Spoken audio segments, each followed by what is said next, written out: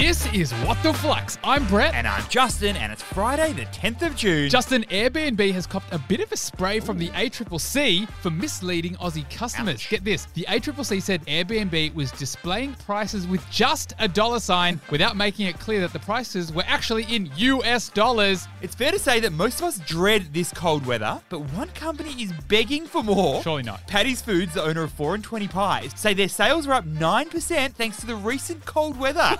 Heating on, electric blanket on, pie in mouth.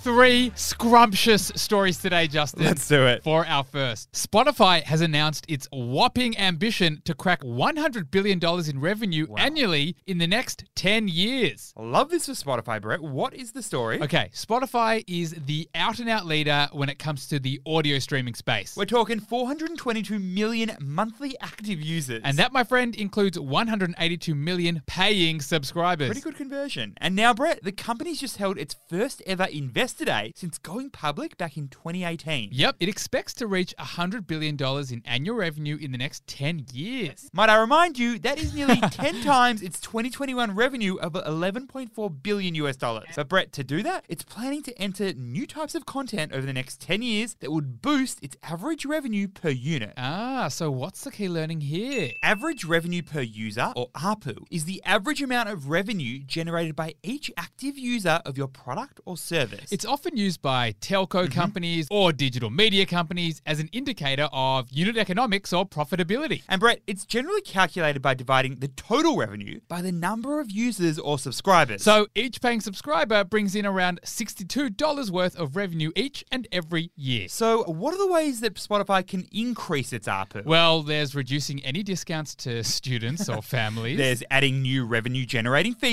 Or the harshest, raising those prices on existing products. For our second story, Revlon might put its Aussie subsidiary up for sale as it tries to find ways to pay down its debts and stay alive. Ain't good news, Jazzy boy. What's happening with this one here? Okay, so we know Revlon, they're the multinational cosmetics, skincare, and fragrance company. It was founded 90 years ago. And Revlon set up its Aussie division in 1956. And Justin, Revlon has had some pretty big names in its celeb roster. We're talking fragrances from Britney Spears, Jennifer Aniston, even Mariah Carey. But now it's a whole different story. In fact, the whole company's future is hanging in the balance. They just survived bankruptcy in 2020 after restructuring a heap of their debts. But now those debts have matured again, so Revlon is in a world of pain. And Brett, the ironic thing is, Revlon Australia, it's actually performing pretty well. They generated $4 million in net profits last year. But Jazzy boy, given that the parent company has some pretty big debts to pay, it might look to sell off its Aussie subsidiary to pay those debts down. So what is the key learning here? A subsidiary is a company that's owned by a parent company but operates as a separate entity. There are a number of reasons why large companies set up parent and subsidiary structures. It could be to allow the subsidiary to pursue new business opportunities without risk to the parent company. There might be some tax advantages associated with it. And it also limits the liabilities of one company if the other fails. So when multinational companies collapse into bankruptcy, their subsidiaries generally remain unaffected. But if the parent company enters into bankruptcy, it could sell stock in the subsidiary company to raise cash to pay down those debts. And Brett, Revlon wouldn't be the first time we've seen this happen. Steinhoff International sold all its Aussie assets to pay off its debts overseas. That sale included Plush, Freedom Furniture, Fantastic Furniture. So we'll just have to see how this one pans out for Revlon. We will. For our third and final story, BuzzFeed's stock price has lost more than a third of its value after the company's pre-IPO lockup agreement expired. No listicle can save this company anymore, Brett.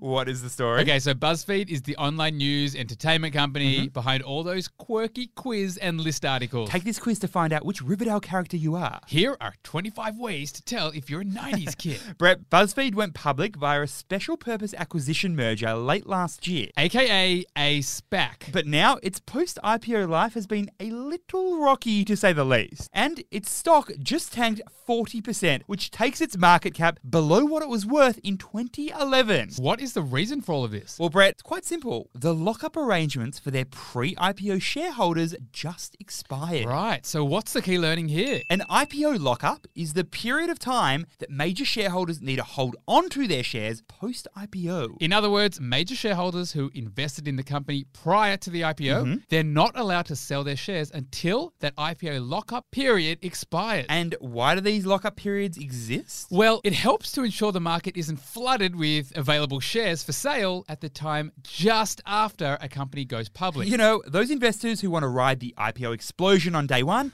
and then disappear into the night. But when this lockup expires, it's a free-for-all. And Brett, because BuzzFeed hasn't delivered in terms of their performance, pre-IPO shareholders were pretty keen to get out before things got a little worse. Which is why we saw a mass sell-off and BuzzFeed shares go down the drain. Flux fam, this weekend, if you're hanging out with friends, they're asking you what's been up, tell them that you've been listening to the What the Flux podcast. 5 minutes, snappy, easy way to understand and get your business news. Thanks for listening, and we'll see you on Monday.